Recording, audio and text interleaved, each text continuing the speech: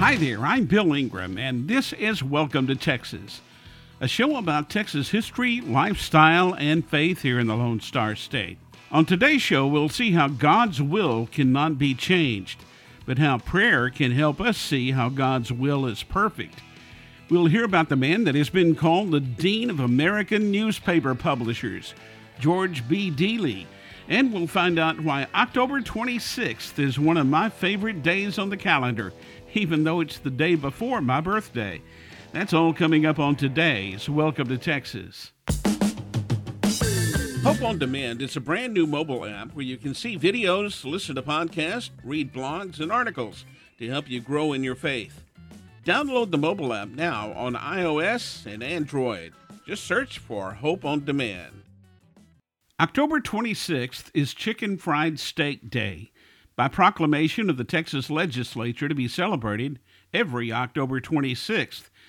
October 26th is also the day before my birthday, but I love chicken fried steak, and here in the Houston area, we have thousands of places to get a good one.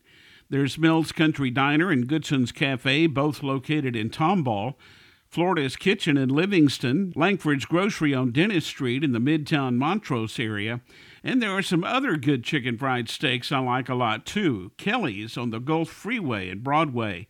There's one in the Cleveland, Texas area on Highway 321 in Tarkington called the Ranch Hand Cafe. And in Shepherd, north of Cleveland, a place called the Texas Grill. It's on Bird Street, just off of 59.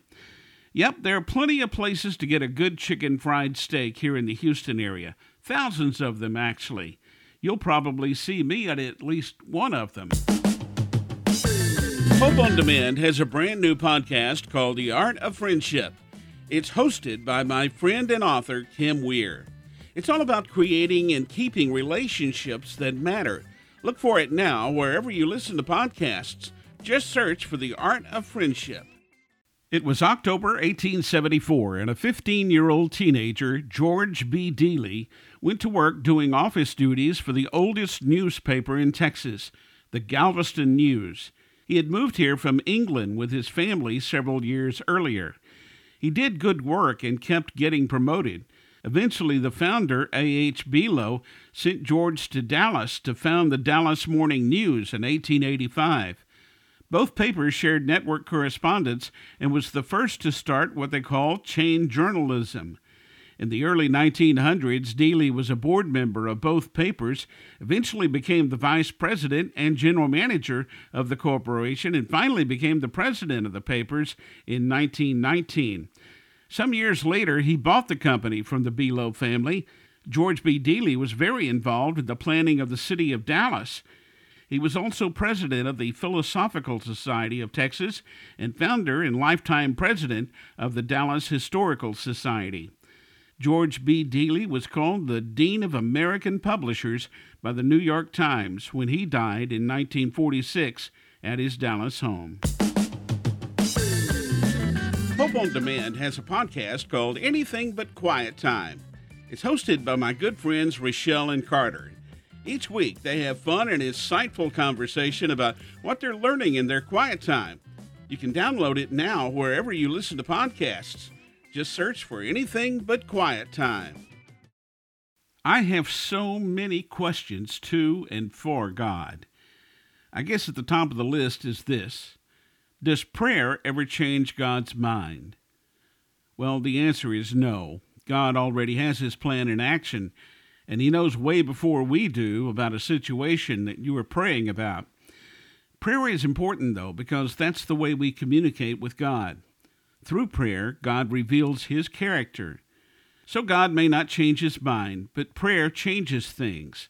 Things usually involving changes in us, like our heart, for example. Think about it this way. If God changed his mind about something, that would mean he would have to improve. Well, God is already perfect. He knows what you need or want before you ever pray about it. So why pray? To show obedience, trust, respect, and faith in our God.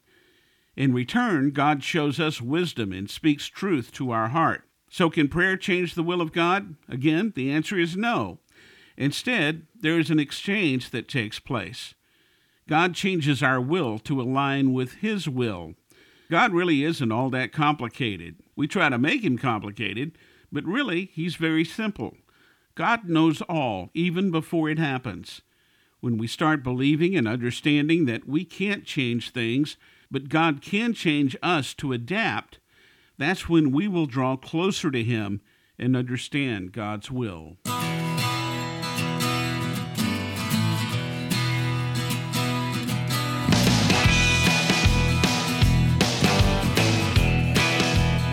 Well, it's time for me to vamoose to the hoose.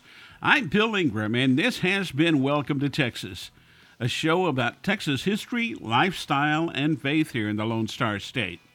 I hope you enjoyed today's show, and I hope you'll join me again for Welcome to Texas.